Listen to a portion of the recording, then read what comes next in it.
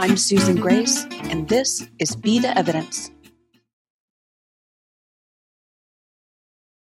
We are at the full moon in Aquarius.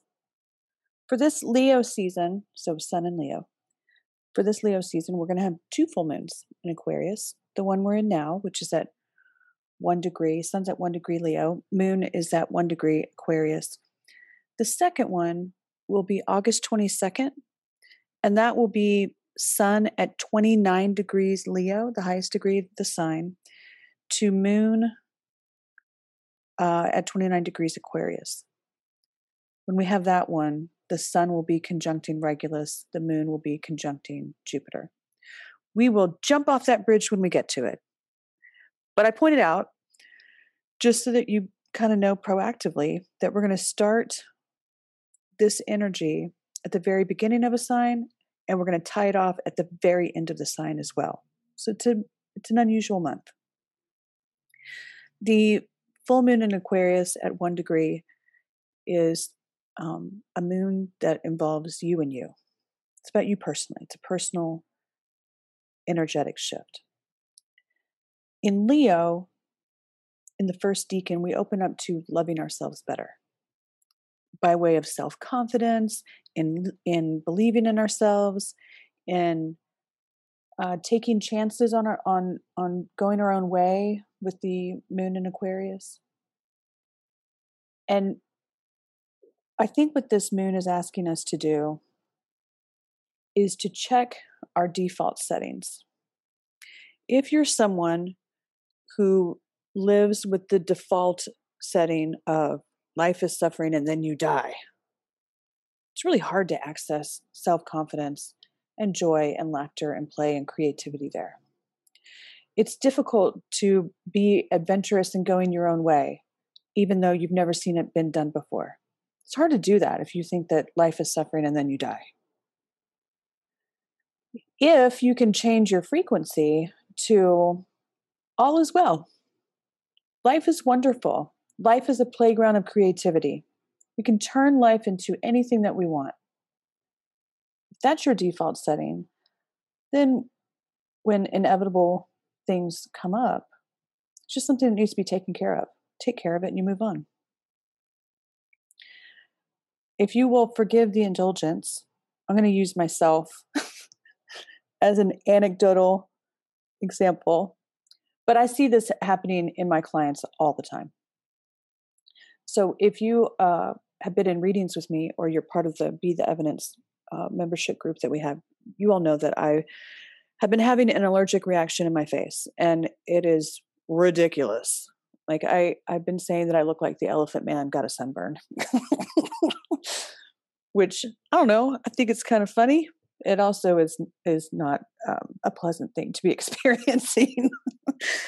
And so I could, because it's been going on for like a week and a half.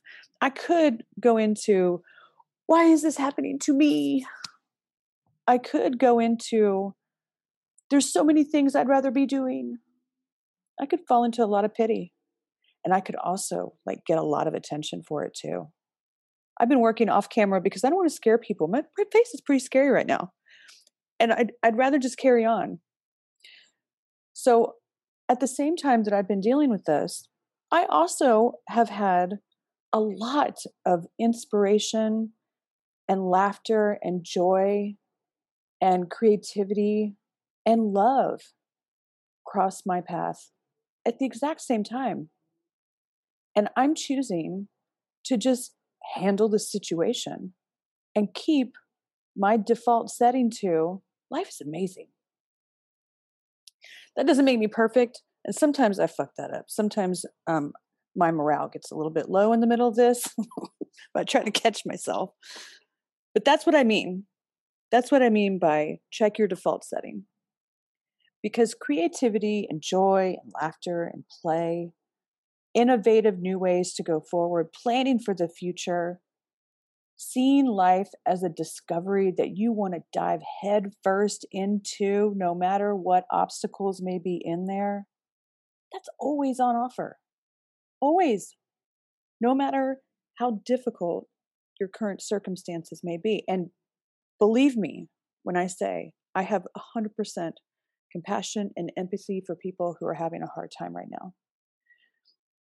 In what I'm seeing, and I'm not saying that this is universal, but it certainly is universal amongst my clientele.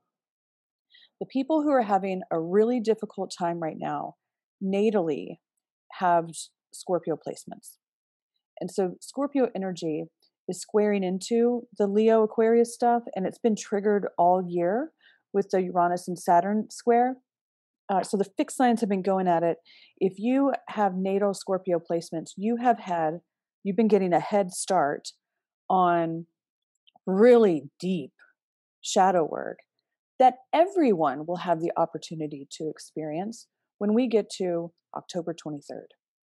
So at this full moon, this is July 23rd, you've got 3 months. Y'all know, I have been beating that drum since January of be proactive on your shadow. What is getting in the way of you going your own way? What is getting in the way of you going into freedom and discovery? What's getting in the way of you believing in yourself and loving yourself like you never have? What's getting in the way of you raising your self-worth past what feels sane to create a life that you can really be proud of? What's getting in the way? That's Scorpio. But when you recognize those deep shadows, you don't set up camp there. You don't stay there. You bring them out into the disinfectant properties of sunlight, and you heal them, and you reintegrate back into yourself so you can be whole. You don't stay there. The example that I've been using is when you go into a haunted house, right? You push through that shit as quickly and as efficiently as you can. And you keep going and you reach for the door up ahead that has sunlight at the very bottom of it to get to the outside of that fucking haunted house. You get all the way through it.